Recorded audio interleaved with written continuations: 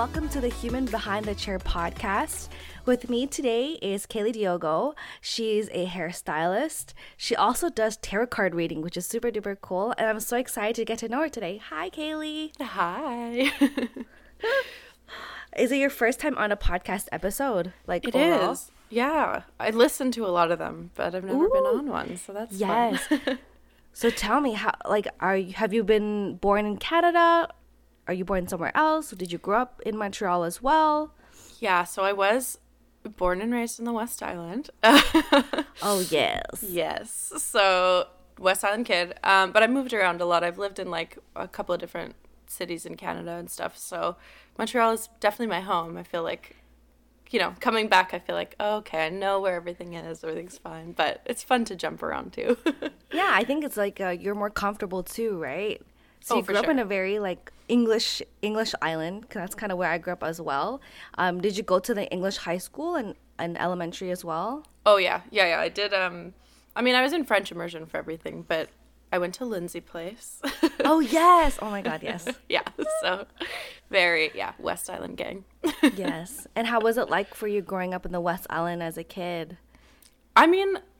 Honestly, I think like most people who grew up in the 90s, 2000s in the West Island, it was like a great place to grow up. No complaints, really. No complaints. Did you find that you had a lot of diversity growing up in your area, or no?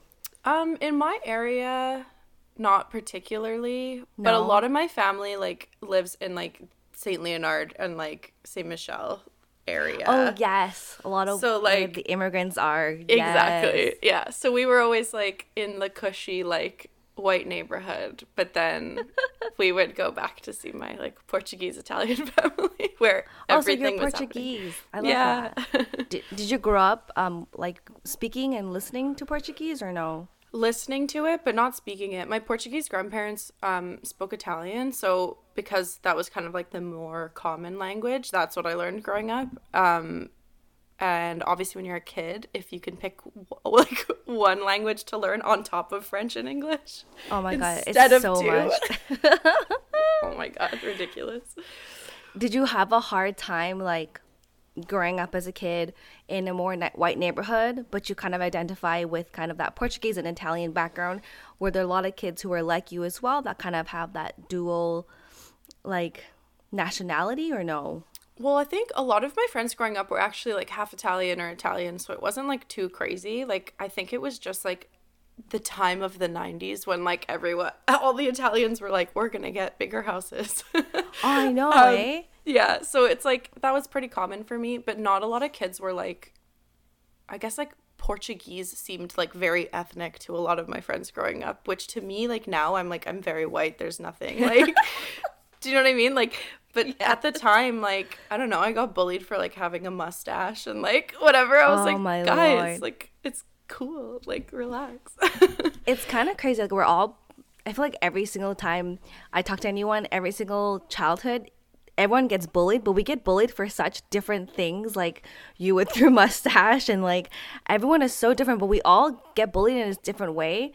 And it's funny how for a lot of people it brings them together, their differences, and for a lot of people it doesn't. Do you find that with your differences and being bullied when you were a kid and teenager, did you have friends who were the same or friends who weren't? Oh, definitely not the same. I struggled a lot having friends as a kid. I always had close friends from my parents' friends who had kids that were our age kind of thing. We had a lot of cousins, family friends, very family vibes. But actual friends that I picked out in school and wanted to hang out with was not really a thing. And I got along with the guys really well, but they wouldn't talk to me at school. They would only talk to me after school. Oh, and my God. It was those type of friends. Ridiculous. And then the girls at school knew I was friends with the guys. They were she doesn't want to hang out with us. So it was at school I was cool, I'm just a misfit. I guess I'll just read Harry Potter by myself. Yes, Harry Potter. Oh, yeah. And how did you find that you growing up like that? Did you find that it made your self-esteem worse? How did you create a self-esteem with growing up like that? Well, I think I grew up in a very special time because my teenage years were emo. Yes. So it was I feel it was just a celebration of like everybody being sad together. So I don't know. I was always just kind of doing my own thing as a kid, and it didn't upset me until I got a bit older and realized that like I didn't have friends like everyone else. But then everybody was all sad at the same time anyway. So it was like it's okay, we're all sad together. Yeah, like let's all share our sadness. It doesn't matter. And so that kind of, it came full circle for me, I guess, because I love that. And what was your experience in high school? Like, I feel like everyone's high school experience is so different, just because some people have really good experiences and have so many friends, and other people didn't make any friends. So what was your experience like? I mean, I have one close friend from high school that I'm still, like, we're still best friends. We talk all the time. I see her regularly. She's basically like my family.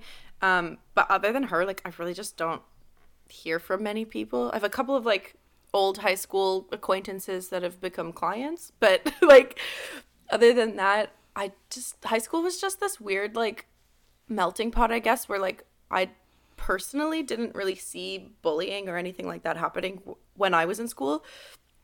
For the most part, like it was just this huge group that we all hung out together, and then every year some people would graduate and so the group would get a bit smaller, and then when we got to like Sec 5 it was just like a few of us left, and you would choose like who you kept in touch with kind of thing. But it was just this kind of like huge group of emo kids that all hung out together, and then we would all go to Fairview, and then you'd see the kids from like St. Thomas, John Rennie, whatever. Like, so Fairview, the hot spot for all teenagers. Oh my god, I worked there for so long too. It's ridiculous, like so West Island.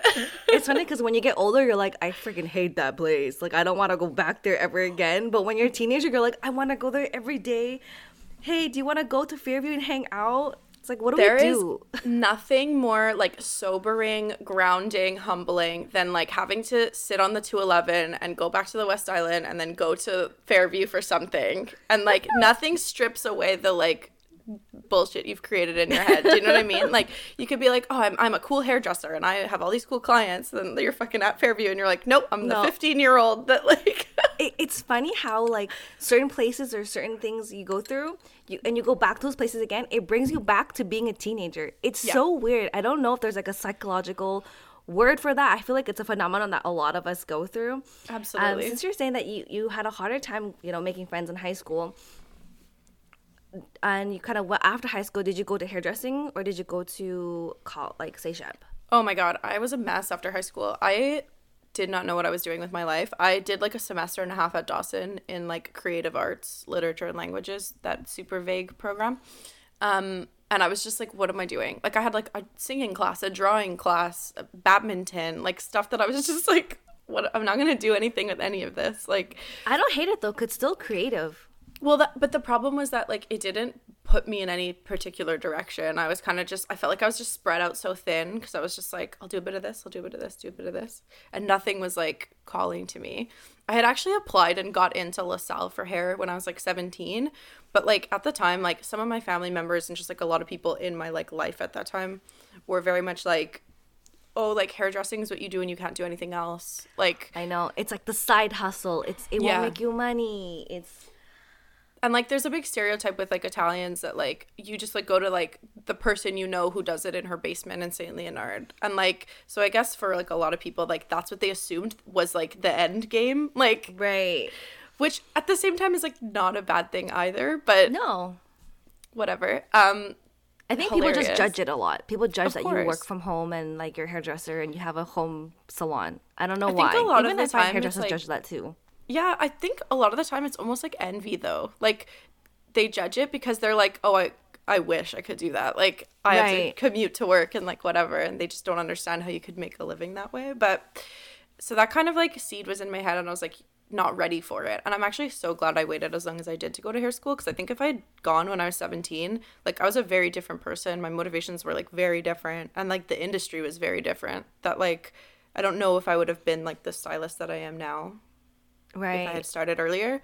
But yeah, I just, like, took time off. I worked at Second Cup in Fairview. I just, like, hustled, you know, like, saved as much money as I could. Yeah. And I was just, at the time, I was, like, going to a lot of shows. I was, like, writing for this blog, like, reviewing concerts and stuff. And I was like, maybe I'll do that. Like, maybe I'll go. That's actually music. So cool. Like, you're reviewing concerts? Hell yeah. Looking back at, like, you can glamorize it as much as you want, but I was, like, a 17-year-old getting into, like, shows that I with like 30-year-old dudes like hanging out with me, and it was definitely not okay. Like, oh, okay, it was a little sketchy. There's weirdness. There's some weirdness, but anyway. No, it was still great. It was like a cool experience to have, but it was just like I had too many doors open in front of me. Like I just didn't know what to do, so I was like, oh, I'll just write it out and we'll figure it out. Then I moved to Toronto and I went to makeup school first. Stop. And that was really cool. I wanted to do like special effects for film and stuff and like prosthetic design, and so studied that, and then that is so cool. Nobody wanted to hire me, so it's a really hard field. I feel like with hairdressing, even though yes, it's a very hard industry, you're almost guaranteed to have a job because most of us can be self-employed and kind of can work at a home or travel to houses. In the film industry, it's you have to know someone. Yeah, that's a large part of it, but also like I found specifically for like special effects, it's a big boys club, and like a lot of the studios I was applying for were like male dominated, guys that had been in the industry for like 20 years. You like send your resume, they like don't answer, you send it like 5 more times, then you maybe get an answer from the receptionist that's like, yeah, we could hire you as like an intern. You'd be like sweeping the floor and getting coffee and like whatever. And I'm like, do you see my portfolio? Like did you even look? No. Okay. All right. And so that's when I was kind of like, I finally had gotten offered a job, but I was living in Vaudreuil at the time, and it would have taken me like 2 trains and 2 buses or something. And I was just like, way too long. It's not worth it. Like, no, absolutely not. And then I worked on a farm. Oh my God, you did such random shit. I fucking love it. You were like, girl, discovered yourself. I love this. You worked at a farm. Like, I had to figure it out. I was like, I'm just gonna try stuff. You went from like makeup to film to farm. So how was it like working at a farm? Did you work in Vaudreuil too? Well, I worked at Quinn Farm in like Il Perot. Oh my God. Yeah. That's so funny. What did you do there? I started just like in the ticket booth. Just because I was like, I just need some work and it's close to my house and I love going there, so like why not get paid to just like sit at Quinn Farm. And then like a lot of things, any like little project I do, I'm like, let's do this 150%. So I was like, worked my way up from like ticket booth to assistant retail manager. And then, I love that. And then I took over their social media and I started doing like all their media posts and like doing like GoPro footage of like the field and stuff, and like just the most random job ever, but it was really cool. And then they took me to BC for a farm tour trip, and that's when I was like, that's freaking cool. Actually, I'm gonna move here. Oh, then you moved to BC. Yeah. Okay, so you grew up in Montreal, you went to Toronto for a little bit, you came back, and then you moved to BC. What did you also do farming in BC as well? No, even though I had a job offer for it, which was so random. I was like, am I this person now? I'm a farm person. But no, my partner at the time had a job offer in Victoria, and I just like wanted to be there anyway. And I was like, you know what, this is perfect. Why not? I'll figure it out. And that's when actually like my hair journey kind of started. I applied for just like this like part-time like evening closing shift at a really small like eco-friendly hair salon. And I was literally just like doing reception and like closing the shop. That was it. And then I worked my way up to manager. I love like every single job you've had. You're like, I started here, but I worked my way up. It's cool. It shows the type of person you are. You're very, even though you're trying it out, you still put 100%, 10%, and you still are very driven and passionate, even if you're just trying it out. That's really freaking cool. And I think like when you're trying stuff, like go for it. Do you know what I mean? Like you're not gonna know. Like I wouldn't have known like anything about the world of hair if I was just like, yeah, it's fine. I'll just be the closer on like 3 days a week. Like what am I gonna learn from that? Right. I was bored too, so I was like, I'll work more. I'll cover this shift. I'll do the inventory, like whatever. Like, and that gave me kind of more of an insight into that world. And it was kind of like going back to what I was saying about like not starting when I was 17. Like that was like I was already in my mid-20s. Like I kind of already knew what I wanted from life, and the salon was like totally different than anything that I thought existed in the salon world. Like they were as eco-friendly as possible. They were like applying for all these like programs and like awards for like sustainability and like eco-responsibility. The point of the services were to make people feel good. My boss was always like, we might not have the best hairstylist in the world, but we have the best service. And it was like, that kind That's of so totally cute. changed my mindset. It was like, you don't have to be like the best. You don't have to be a photocopy machine. You don't have to be like anything. You're connecting with people. You're making them feel good. And there's a kickback for the environment. And we did a lot of community stuff. We used to like go down to the beach in Victoria and clean up like trash and stuff like once a month, and our clients would come and help us. And like it was just That's really so like cute. yeah, it was just, I mean, very granola Vancouver Island vibes. But I don't hate that though. There's nothing wrong with no, that, you know? I think that's it so cute. it was so great. And I was kind of like, when I left that salon, I was like, damn it, like did I find this one gem, like diamond in the rough, and like am I gonna find another place like this? And now Yeah. it's like there's so many places that are going over to that side and like switching their services to be more about the people and less about like, you know, the Instagram fame or whatever. And it's like But I also very think that it's just like refreshing. it's the ego too. Oh yeah. It's like the feeding of a hairdresser's ego. Instead of it being about you, you make it really about the person you're serving, you know?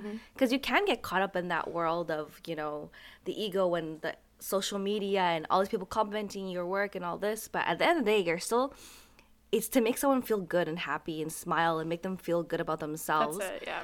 I wanted to go back on what you kind of said before, where the other industry you worked in was male dominated, and then you went into industry where it's mostly women. Like, how was it like? What's the difference do you see? Kind of how where it's more female and more male. Well, what was really interesting actually was that like, yeah, makeup like for special effects was a boys club, but I kind of always surrounded myself with like women in the industry anyway. And then even in farm work, like yes, of course there were like men working in the field, kind of the stereotype you would picture, like the farmers, but it was Flannel. yeah, well, like Quinn Farm's run by a couple, and like Steph Quinn is like a powerhouse. Like she runs the show there, and it's very much like a woman-led kind of business, and it's really refreshing like to see that, like the women keep the guys in 100%. check, and I love like that. they organize everything, they make it amazing, and the guys are out there hustling too. But it's not just like, oh, like we're praising like the farmers, like everybody pulled their weight, and it really was like a family. And then the first salon I worked in was a really small team, but we had a guy on the team as well, and it was just like, I don't know, that kind of balance of both has always like made good sense to me, and it's kind of nice to just see everybody just like melt together and work. But I do find like I tend to gravitate towards like businesses that are run by women and like that have that kind of representation to like support women. I think it's also to help you, give you a mentor too, right? Like during yeah. all these different career changes, did you always have a mentor as well, like in the farm, in special effects, and coming into the salon? Kind of, yeah. I always connected well with like I guess like positions of authority, if that's like a good umbrella term for it. But like in school, like I was always friends with my teachers. I was always like really, I would connect with some of them, and I would be really close with them, especially like my female teachers. And I'm still friends with some of them. One of them is my client now. Like, That's so funny. yeah. And it's just like, I feel like I've always just like seen people as people, I guess. And like, I can connect with anyone, but I've always looked up to kind of that like, I guess figure of like responsibility more than authority, like people who know things that can teach. That's always been like such a like wealth of, you know, it's so valuable to me. Did you find that you were finding mentors and authorities and other people? Was it because you had didn't have as much authority and mentorship at home, or was it like what was the reason that you had always? Because for most people, I find for most kids growing up or teenagers, they're not necessarily close with their teachers because they really put that line of that's the authority. You know, most people kind of stray away from authority, and they're kind of a little bit scared, and you're kind of like, or you love it more than anything, you connect with them more. What was the reason that you find that you were like that? I guess, yeah, part of it was like my home life was a bit like rocky, and like I guess my figures of like how to be were more like how not to be a lot of the time. But I kind of was just like left to my own devices a lot, and I'm very much like someone that will just figure it out myself and self-teach. but never, like, I've never been like the no, don't help me kind of person. Like, I'm a Cancer. Yes. Like, I'm very quick to help everyone else, but I'm also like very quick to ask for help too. And so I guess like the minute I can see value in someone, I'm like, I want to know. What do you know? Tell me everything that you know. Like, I want to know everything. Like, So you're more of a person who, like, you go in the situation and you take all the information that you can, type of thing, right? yeah. And going back to kind of moving to Vancouver or BC, Yes. and you worked at a salon for how long did you work there for? I worked there for 2 years. Oh, damn, that's quite a while. Were you just more of the you moved to assistant manager? Did you ever work on the floor? I'd never worked on the floor there. I did makeup services a bit, so that was like I took some clients, but for the most part, like, my boss went on maternity leave, and then I just had a salon I needed to run. Oh my So God. that was like a very stressful year. But it Kill was me. It's so yeah, much work like, to run a business. It's so much work. it's crazy. I was like running team meetings, doing orders, like all this stuff, and I was just like, what am I doing? Like, but it was like a great learning experience. Like, if I think about it, like, was that the most anxious year of my life? Probably, but I learned so much, and like, it really kind of set the standard, I guess, for like what type of salon I would want to work in next, or like own eventually, if that's like what I decide to do. But like, that it kind of dictated like, okay, this is what I'm going to look for Right. if I move. Like, I don't want to settle for anything less, kind of thing. I kind of love that though, because instead of going to an interview with the salon, you're not like timid. You're like, I know what I want already. What are you offering me? Instead of the other way around. I think that's like the Exactly. best way to go into an interview at a salon.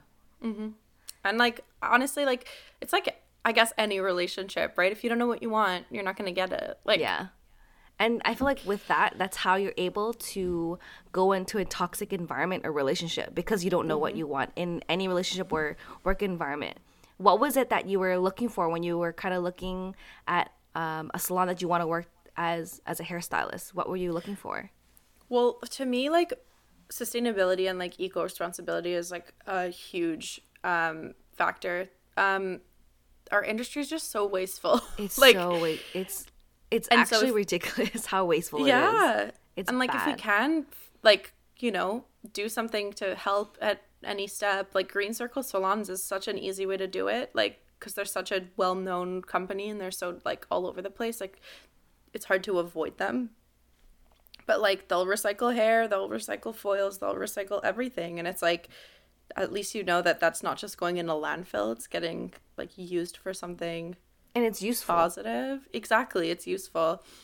So that was a big thing for me. Like, I don't think I would ever work in a non-Green Circle salon like ever. And the second thing for me was always like the way the team connects. Like, I need to be on a team. I can't just be like an employee and like other people are just there. Like, it's I've worked in environments where people don't get along and it's catty and it's whatever, and that's so 2000s to me. I'm like, we don't need that energy no more. No, leave it. Like, we're done. We don't need that. Like, just be nice. It costs no money to be a nice person. It really doesn't. I don't know, I think a lot of it stems from just jealousy, and a lot of it's just projection of people who didn't heal themselves yet, and they're just projecting their own shit onto you. Yeah. Well, I mean, how many hairstylists too, like, become hairstylists because they're young, they don't know what to do, and they want to seem cool. Like, they want to be like, look, I have a cool job, and they're like 17, and they're like, look how cool I am. And then you get jaded because you're like, I'm not cool anymore. Like, Right. Yeah. It brings out a lot of your insecurities too, I guess, eh? Mm-hmm. And what did you do after BC? Well, I lived in Victoria for 2 years, and then I moved to Vancouver for hair school. And I jumped around to a couple of different salons because I don't know if you've been to Vancouver, but everywhere you look, there's a hair salon. There's So many. Yeah. so many hair salons. And my mom actually had one in Vancouver. really? Oh Yeah, my God. I grew up there, so my mom had a small salon as well. There's salons everywhere. It's crazy. It's crazy. It's nuts. And like, you'd think that they would be like slowing down because they're so oversaturated, but like, No. I'm There's so many people. constantly like, yeah, like people I went to school with or like people that I worked with that I still follow, like, they'll see like, oh, they opened a studio. Oh, this person opened a salon. Oh, this person. I'm like, okay. Everyone and their mom has a hair salon there. But Yes. yeah, I jumped around a bit in Vancouver until I found a salon that I was like, this'll do. While I was in school anyway. So I was doing like night school and then working during the day and had one day off a week. Oh my God. And it was madness. Just Oh my God. like living and breathing hair. I don't hate it, but at the same time, it's a lot. Like, I feel like you can burn out really quick like that. Like, how did you handle that amount of stress and work, though? Well, I feel like I'm the type of person that if I just can, I know that there's a tangible end in sight. Like, this is the last day that this will be happening. I can push through and do it. Right. And You're because just dying on the way a little bit. yeah, like it's exhausting, but at least my brain's not like, we're doing this forever, I guess. Like, Right. it was like, I knew it was an 8-month program. I knew, like, I was working. I was paying for my stuff. Like, and I knew that at the end I had a job in a salon already anyway. So it was kind of like, just get through it. Just power through it. You got like, this, you know? Yeah. And at that point, like, I was 25, 26. So I was like, I'm used to hustling. Like, Right. This is what I want. I want to be on the floor working, so I want to do it as fast as possible. Like, I just kind of like, it was just like, yeah, head down, Let's just freaking do it. Yeah. Were you, when you're going to school, were you an assistant and, like, reception at the salon? Like, what were you doing at the salon meantime you're in school? Yeah, so I worked at a salon called Heartbreaker in East Van. And I was working reception, and I was just doing reception at first, and then like a month before I finished my program, I started on the floor as a junior. That's amazing. You got on the floor really fast. Damn, girl. Good for you. Yeah. But I guess like I had been in and around it so long too that I was just kind of like, let me do it. And we were taking clients at school, so it's not like my boss was like, what are you doing? Like, No, for sure. my work was okay. Like, obviously when I look back, I'm critical, but at the time I was like, I'm so good at this. Like, I find it so funny. I feel like everyone who goes into hairdressing school, when they come out, they have this ego, and then life just like beats you down. Then you realize, oh shit, I am not the shit, and I suck. So funny. I did one color that turned out like amazing, and it got like quite a lot of like likes and like shares and stuff, and I remember thinking like, I'm like, this is a sham, like they're gonna figure me out, because it was like a mistake that I fixed and it ended up looking really good, but I was like, I don't know how to recreate that on purpose. Like, right.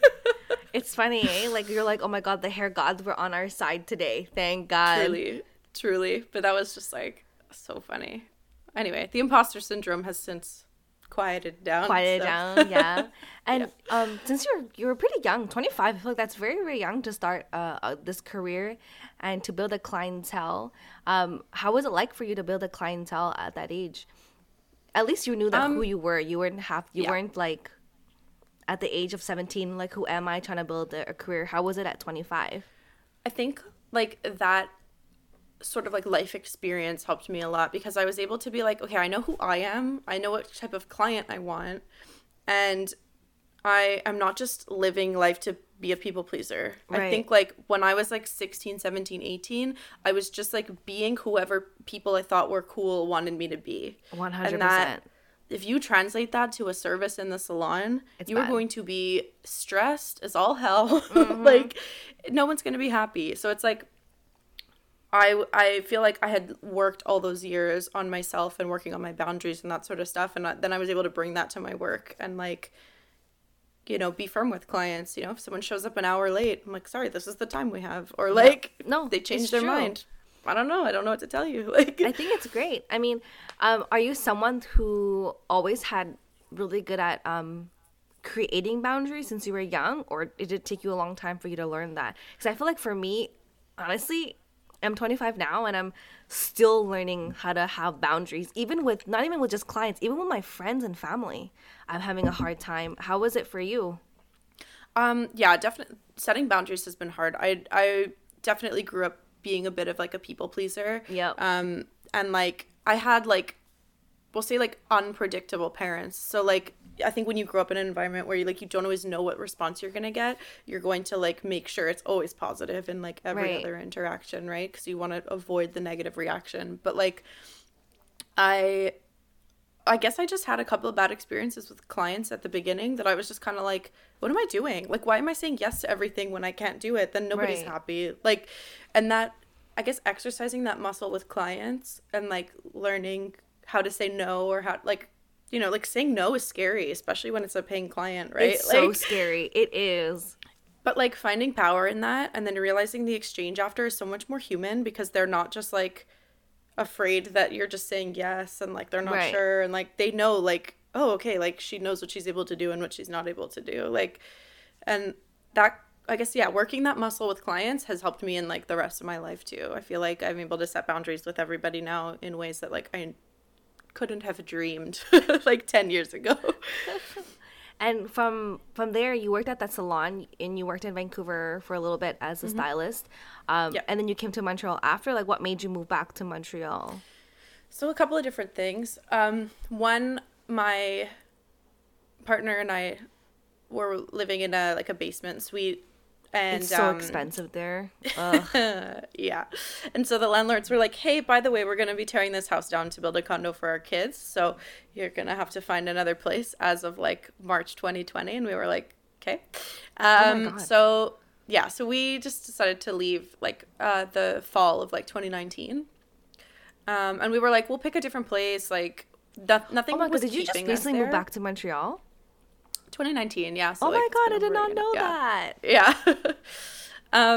So we were just kind of like, where do we want to go? Because we started looking for apartments in Vancouver, and it was just so expensive. We have a dog. Like, we were showing up to viewings, and there'd be like 30 people there. And I'm like, how do I even get noticed? You know what I mean? Like, I have to scream and yell in the landlord's face. Like, look, I have a pug. She's like, really small. Please let me live here. Yeah.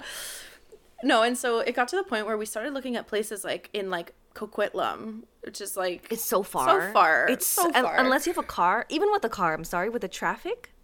Yeah, it's not worth it. No. It's not worth it. And I was like, at that point, we're looking at places outside of Vancouver, but we're still picking a place just to say we live in Vancouver. Do you know what I mean? Like that was it at the end of the day. We were like, nothing was holding us there. We didn't like have friends and family. My partner's from the UK, so we were really like super far from his family. So we were just kind of like, where could we go? I was like, well, we could go back to Montreal. It would be like half the flight to visit your family. Like literally half the distance. That's so true. And not as expensive too, right? Exactly. So we were like, screw it. Let's do it. Packed up the car, got the dog, drove across. And stayed with one of my friends. It was only supposed to be temporarily, and then COVID happened. So we stayed with him for a year. Do you have your own place now, you guys? Yeah. That's amazing. All ours. And then you moved back to Montreal. And how did you find the place that you're working at now, unlisted? Yeah. Oh, sorry. My Google's telling me to eat lunch and drink water. It's okay. I love that you have a Google reminder. Like, you should probably eat at this time. Oh my God. I'll look into my scatterbrain, like, crazy life. Okay. Anyway, I'm so bad. I forget to eat and drink water and stuff. Yeah, I started working somewhere else when I first got here. Like, someone had messaged me on Instagram and was like, oh, come work in our salon. And, like, I worked there for, like, a month when I first got to Montreal, and it just, like, wasn't the right fit. And I was dealing with a lot of my own anxiety and stuff, and, like, the space was just kind of, like, a bit shaky, too. So it was just kind of, like, disorganized, a big ball of stress. And like, it highlighted your anxiety more because it wasn't as organized, right? Oh my God. And because part of it too was that like it was a newer salon, so they didn't really have a clientele there yet. Right. So they were attracting kind of like, they were like advertising like a deal, and then they would attract people that just wanted a deal. So I was getting people that were like wanting the most for the least amount of money. Yeah. And I was like still like fresh, kind of like, you know. So that was like a bit tricky. I ended up just like taking some time off and regrouping and realizing like, okay, like why am I here? What am I looking for? And I actually I went to Dawson with Kelsey that works at Enlisted. We were in the same program together. That's so funny. So we've known each other for a while. So then finally I was like, you know what? Like, screw it. Because I hadn't messaged her because I was like, I know they're a small team. They're probably not hiring. Like, right. You know, like, it's just been, like, the two of them for so long. And then they have a couple of other people. Like, they probably don't have the space. Like, making excuses. But I was like, what do I have to lose by just being like, hey, are you guys hiring? Like, nothing. It's our own Literally anxiety nothing. that honestly, Yeah. it's just in our heads a lot of times. We just like, I think we're so scared of what the outcome's gonna be, and we talk ourselves out of it for no reason. Literally. Like, and the other part of it too is I was like, oh, does Kelsey even like still like me? Like, I haven't spoken to her in years, like whatever. But it's just, anyway, I literally just messaged her and I was like, hey, are you guys hiring? And she literally responded like, I'm actually offended you didn't message me first. I love that. You're like, you bitch. You should have messaged me first. Like, it's like, and okay, we're still the same friends. Yes. Like, it's all the same. It picked up from before. Pretty much, yeah. And so it was really cool. And I ended up messaging Apple after, and we had a little interview, and we just clicked like right away. Like, she had wanted to like go into like a more kind of like eco-friendly direction, and she had all these ideas, and here I was saying like, well, these are my priorities, like just kind of like really connected on a lot of like kind of core values. And she was like, okay, we'll find a place for you. And so I started assisting Kelsey, which was like such a blast. Like, she's so good. just, like, yeah, and it was just like fun like to work together and hang out and like obviously learn from her too, but like just also to be pals. Like, it was just like a really good kind of environment to get that kind of learning and stuff and see things, I guess, be done in a different way. And yeah, just really cool. That is so cool. And how long have you been doing hair at this point now? At this point, it's been like I finished hair school in 2019, March 2019. It's like almost 2 years. Oh my god, your work is freaking amazing. Thank you. Holy shit, it's amazing. Oh my god, I think that's what makes me so excited is that the newer styles that come out now, and I think it's because of social media, but there's so much free education out there.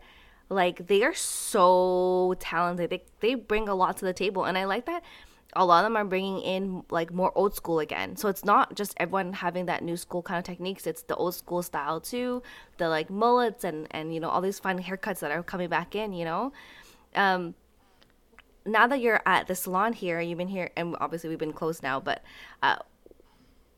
what the difference between this salon here and the salon you worked at in Vancouver, did you find that there was a huge difference in like just mentality and all this stuff? For sure. I mean, the salon I worked at was kind of like, I don't want to say like a punk salon, but like they had this kind of like attitude. Like, a lot of the stylists are kind of just like, I just don't care. Like, right. They were very like cool, and like the clientele was kind of basic. Like, it was an area with like a lot of families, so it was like a lot of moms just like coming in for a trim, or like I actually had a lot of like kids clients that were like Netflix actors. It was very strange. Stop so that it. was like no pressure, but then also like it's like a 10-year-old being like, anyway, so I have this audition for blah blah blah blah.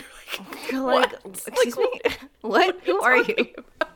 Literally that, or like the complete other side, which is like to me classic Vancouver, but like this like 8-year-old who wanted a full bleach out like on like the top of his head, and the mom was like, yeah, sure. And I was like, it's gonna be expensive. He had like level 1 hair. Yeah, he was there all day. This kid like just sitting all day. He's so probably used to it too.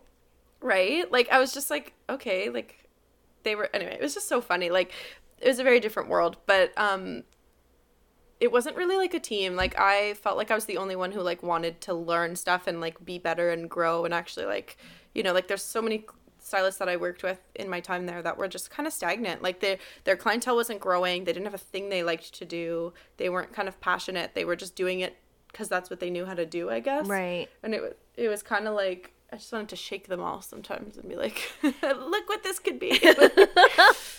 It's funny how the environment really makes such a difference. Like, if you're around people who are passionate, it makes you more passionate. But if you're around people who you're the only passionate one, you're just like, you feel like such an alien. Yeah. Oh, for sure. And it was kind of like, am I the only one who cares? Like, a lot of the time. But yeah, no, it's so nice to be like on a team where like, yeah, we're all just driven, but we all care equally. We help each other out. Like, we all kind of have our own thing too. So it's like, it's not ever competition. Like, I obviously will like teach the things I know to them, and they'll teach the things they know to me, but like nobody's like fighting for the same clients really. Like, yeah. Do you find you know, that you're a naturally competitive person, or you're more like chill, like you don't really care about competition too much?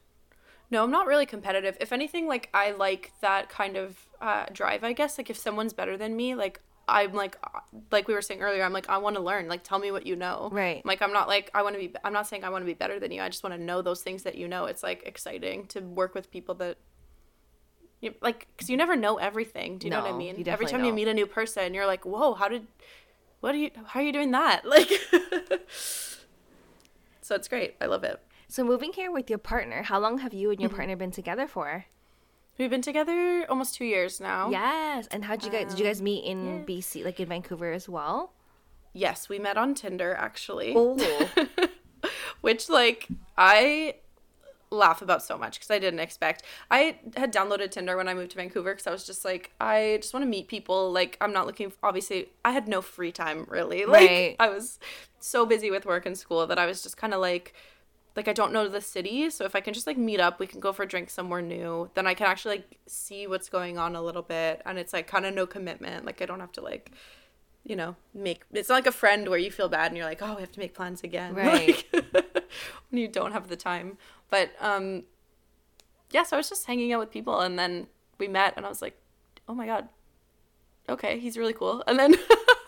That's so cute. For like the whole week after we met, we were both just like, hey, if you want to hang out again, but like no pressure, like only if you're down. It's like no big deal, like just if you want to. I'm just like free. And then like he would be like, yeah, totally, that's cool, but like no pressure, like if something comes up, like it's totally fine. I love how in the beginning in every relationship it's always like, yeah, let's hang out, but no pressure though, no pressure. Like we're so scared of like showing that we're needy in any way.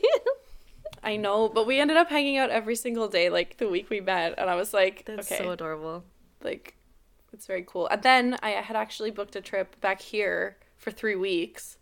And it was like a month after we started dating. So I was like, well, if we can like keep in touch and he's still interested after me being gone for like almost a month, then like that's when you know. That's pretty cool. Yes. But we still talked like every day. He like called me. He like met my cousins on like FaceTime and like so whatever. And yeah, it was really cool. So yeah. It's cool. It's funny how like, well, no, with nowadays, like dating, everything, obviously during COVID, it's like a definitely different story. But in the beginning of every relationship, it's like we're so scared of kind of showing our vulnerable self, and we're so like keeping up this like front a little bit. Did you find that it was easy for you guys to open up and be vulnerable together, or did you find that it took like a minute to do that? I think like I had come out of a long-term relationship that like I was pretty sure I was gonna like marry that dude, like, and it was just kind of like it was just not working. So after we were together for almost like 5.5 years, I just really knew what I wanted and what I didn't want after that. Right. Like, so I was kind of just meeting people casually, but then when I met Josh, it was like, okay, like I'm interested in him and he's clearly interested in me, and it was kind of just like, well, put all the cards on the table and like take it or leave it, because I'm not sticking around to convince you to like me or like right. whatever. Like I have plenty of other stuff to do in my life. Like, feel like I'm busy enough. Have the free Thank time. Yeah, exactly. Like, so kind of like just on our first date, we talked about so many different things, and I was just kind of like, look, like I need the bar's here. I need someone to meet it or exceed it. I need to be wowed every day. Like I don't have the patience to just like. I love that you're just like, this is what it is, and if you don't like it, bye. I love that. Pretty much. You put it on the freaking table. And he was just like, okay. And that set the bar, because it was like, if anyone drops the bar, then we can talk about it. But it's like, we've had like clear communication like since day one, and that's kind of been like a big game changer. And like, it's the foundation of everything, right? Like if you can't communicate, you have nothing. Like 100%. And we're not mind readers, you know. 100%. And I don't know, you're talking about he's from the UK, right? Did you find that dating, was there, even though I mean Canada's not that big of a difference from the UK, but did you find there was like a little bit of a culture difference, or not really? Yeah. Oh, absolutely. Yeah, like the thing is, like, we think we're pretty similar to them, but we're really not. Like, oh, yeah. And there's so many like even just like phrases and expressions that even still after 2 years, like he'll say something and I'm like, what are you talking about? And I'm like, he'll have to explain it to me, and I'm like, that's not a thing. Like you're not no. Yeah. And then like even just basic stuff, like when we were looking for a place together, like they do that totally differently over there. The way you do rent and stuff is different. How is it like in the UK compared to here? There's like, I think certain places like you pay per like 2 weeks or something instead of a month. And then some places like, I don't know, there's like all different like things. And I remember like just being very confused and obviously not absorbing any of the information. Right. I was like, I'll think about it if we ever move there. I'll dedicate that brain space to knowing that. But like, yeah, just like, I guess stuff like that. And like, even like we're going through his PR process right now, and like that's been a whole thing, getting the right paperwork. So much work to do that. Yeah. Oh my god. And just like basic stuff, like obviously the documentation in Quebec is like for Canadian forms or like whatever, and then it'll be like on your birth certificate, like where was it validated or whatever. But like on his birth certificate, it's like some long ass like Stoke-on-Trent, blah blah, something church of whatever, and you're like, that's not gonna fit on this form. Like, how are you gonna fit it on the form? Yeah, so it's just like funny stuff like that comes up every once in a while that I'm like, it is really different. And I guess now like I'm like I see their news and stuff so much more often because he checks it because his family's there and stuff, and so I guess I'm just more aware of what's happening over there, but like it's very different. It's pretty eye-opening. It's interesting. It's just, you would never know, I guess, until you're dating someone. You need to know. Yeah. And when you first started dating him and you kind of were out of that like fresh relationship, what was something what were things that you were looking for, and what were things that you did not, that was a red flag and that was like a no for you? Oh, well, like I've always been, I guess, the type of person that knows that like I want to have a family someday, I want to do certain things, and like that I prioritize like my career because that's like important to me. And so like I needed someone that wasn't going to be like, I guess, competitive. Like with my ex, sometimes it was like, oh, like your job's more important than mine or whatever. And it's kind of just like that kind of stuff. Like I don't have patience for it. I don't have time for it. No. And I just kind of like, I guess I was just like, these are kind of my values. But at the same time, I was just like, everything needs to be equal. Like I'm not going to clean up after you. I'm not your mom. I'm not your maid. I'm not like any of these things. And like, we just need to find a balance and stuff. And like, again, it was just like communicating. It was just kind of like, I need to be able to have conversations about like actual life. Yes. Like, we can't just have this like gray area of like stuff we don't talk about and like that kind of stuff. And like, I guess, like I'm pretty quick to like, yeah, like I want to get to know your friends and your family. Like, yeah, I just like knowing people and connecting with them and stuff. And like that kind of stuff, I guess, like if anyone's ever like, oh no, like you don't need to meet them, I'm like, that's a red flag. Like, get away from me. Like, oh no, like you don't need to meet these these group of friends. You can meet these group of friends. I find that weird when people say that. Yeah, but I guess I'm just like, just be a human being and like don't be weird. Yeah, it's like basically what it was. I was just like, I don't have time to like decode a text message or like figure out like no. So when you first started dating him, what was something that kind of brought you towards him more, that made him shine to you a bit more? He was just like so not afraid to be himself, and that like actually at first kind of embarrassed me a little bit. Like we would go out in public and he would just like make jokes and like be really loud, and I was like, oh my god, shut up, people are looking. Like you're like, no. At the same time, I was like, that's actually really funny, or like, that's really refreshing that you're doing this or whatever. And then I would go home and I'd be like, why did I feel weird about that? And it was like, I'm terrified of people looking at me, apparently, was a fear I unlocked. But it was just like, he just wasn't afraid to just like be himself. And like, he was very, I guess, like sure about like, even just like his hobbies and stuff. Like he's really into like Magic the Gathering and playing World of Warcraft. And he's like, I don't care. He's like, it might be a nerdy hobby, but it doesn't make me a nerd. Like, I can like whatever I like kind of thing. But also, there's nothing wrong with being a nerd. Being a nerd is fun. It just means that you like fan over things and you really love them. I don't think there's anything wrong with that. There's nothing wrong with it. I just feel like, I think some people, when they accept that label, they're like, well, this is my whole personality now. So I only like this. This is my branding, you know what I mean? And I can't rebrand. Yeah. And like, he just doesn't have a brand, and that's what I love about it. It's just like, you almost never know what you're gonna get, but it's always gonna be Josh. Like, I love that. It's very like, yeah. Is this your second like long-term relationship? Have you had other long-term relationships before, like him and your ex? Like before my ex, I guess it was just not really anything like that I was like, oh, this will last. You know, the test of time or anything. But I've always definitely been like someone to like date a little more like, oh well, like let's date and see what happens than like, oh let's just hang out and not date. Like Right. just because like I guess like everything else I'm like I'm gonna do it 150%. So I'm like if I can't know what it'll be if I don't Try. go for Yeah, it. if you don't try. Yeah. And do you find that do you consider yourself like a serial monogamist? Not really, no. No? I've definitely had periods of my life where I was like going from like boyfriend to boyfriend, but then I've had times in my life where I was just like casually dating for like a couple of years, and like it just kind of depended, I guess, also like where I was living, because like every time I moved to a new city I was more likely to be kind of like dating and just getting to know people as I was like exploring the city and getting to know the city. So like my year in Toronto was like very much just being a hoe a little bit. You know, Just, we like, need that phase. Why not? That's and it. even if it's not Yeah. a phase and it's who you are, why not? You know, I feel like people are so Exactly. judgmental on that, especially for women. It's like we're not allowed to explore Yeah. our own sexuality, but men can do whatever they want.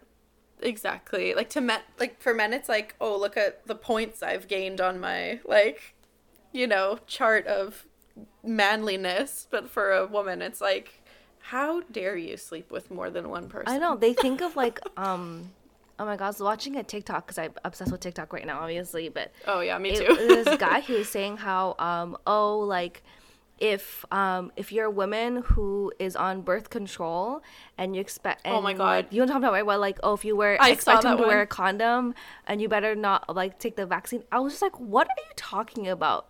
Your misogyny's coming out. You need to regroup Yep. and like get your shit together, because how are you able to get women when you're such an asshole? It's ridiculous. And I honestly, like, I think I'm glad that there's more kind of conversation around it and, like, more power to, like, women to just, like, be confident in their choices. But, like, I know when I was a teenager, I felt a lot of the time that, like, I was, like, if I was, like, dating around and trying to hook up with someone, I would be like, okay, well, sorry, my dog is snoring so loud. Can you hear her? No, actually, I can't. Okay. I love it. I just got like I hear it through my headphones. I'm like, are you kidding me right now? Anyway, sorry. Yeah, it's just like at least we're talking about it and we're giving like women the space to like have that conversation about like what they choose to do with their birth control or whatever. I know when I was a teenager, like a lot of my friends would just be like, oh yeah, well I hooked up with him because like I just haven't been laid in a while, so like whatever. And I was like, what did you want to though? Yeah. Like what? Like to me, like I've always been the person that like, because I've had like kind of issues with birth control, like sometimes my body would just get like used to it and then it would just kind of stop working and I'd be like, well that's not okay. I didn't know that was a thing where your body can get used to birth control.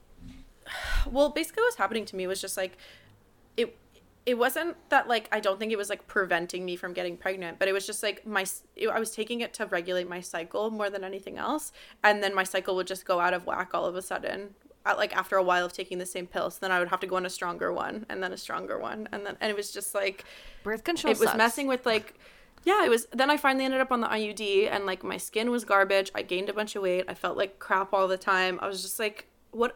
And I'm doing this for what? I know. For men. Yeah. I know. Like, I know. No. Fuck that. It's funny because So I've they're been- supposed to have like yeah. the birth control for men as well, but I was talking to my boyfriend about it and he was like, well, I don't want to take it because it's going to mess up my hormones. And I'm like, yeah, but I've been taking it for how many years? And I'm like, so it's okay for Yeah. me, but not for you? And he was like, oh. Like how and then how he long have we all realized, been like, messed up? I can't believe I just said that type of thing. And he was like, oh, yeah. Yeah. I was like, actually, no, I'll take it. You know? He's like, no, never mind. I Never know. mind. He was like, oh, okay, never mind. Scratch that real quick. No, it's so true. And like I like at this point I'm just like I'm not on any like birth control other than like obviously just being safe and being careful. But that's the thing. It's like if I know I'm not on a pill, then like I'm sorry, you're wrapping that stuff up. Please. Like we're not like, no. For a multitude of reasons. And then even people who are on the pill, like still, yeah, use a condom. Yes. Like do it. just for It's not STDs, worth you it. know? Like, Yeah, it's not worth it. It's not. Anyway. and I find but even it's just, for like, doctors, nuts. they have, like, obviously society, men have this thing of, like, controlling women and their bodies. But I find even Yeah. a lot of doctors, like, I've noticed a lot of women were saying that, you know, they're making a decision where they don't want to have kids anymore. But there's a lot of doctors who Yes. aren't willing to tie their tubes. I know there's a huge like it's a pretty big deal, because I have a friend who was just like, she has a lot of health issues, and she was like, she knows she never wants to have kids, and she inquired about it, and they were like, absolutely not, like, 'cause she's in her like mid-20s, and like, why? just ridiculous. But even like basic stuff, like I had a breast reduction surgery when I was 23, and my doctor was like, I don't know, you're really young. I was like, what am I doing with them? What? Take them away, please. They're only gonna get bigger. What do you mean I'm really young? Exactly. Take them off. Like, exactly. I literally was like, yeah, take them, and if they get big again, you can take them again. Like, this is not, yeah, it was ridiculous. And so that kind of stuff is just like, our decisions are so like not our own, I guess, a lot of the time. Yeah. Or you have to like fight to convince them like this is, you know.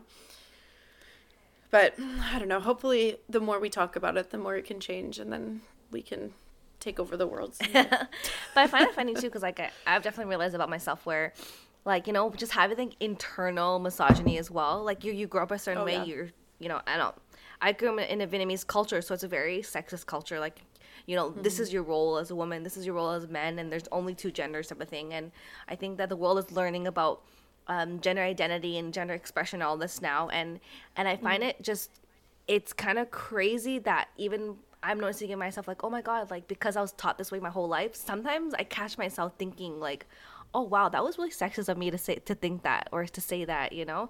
Do you ever find that you catch yourself in that situation?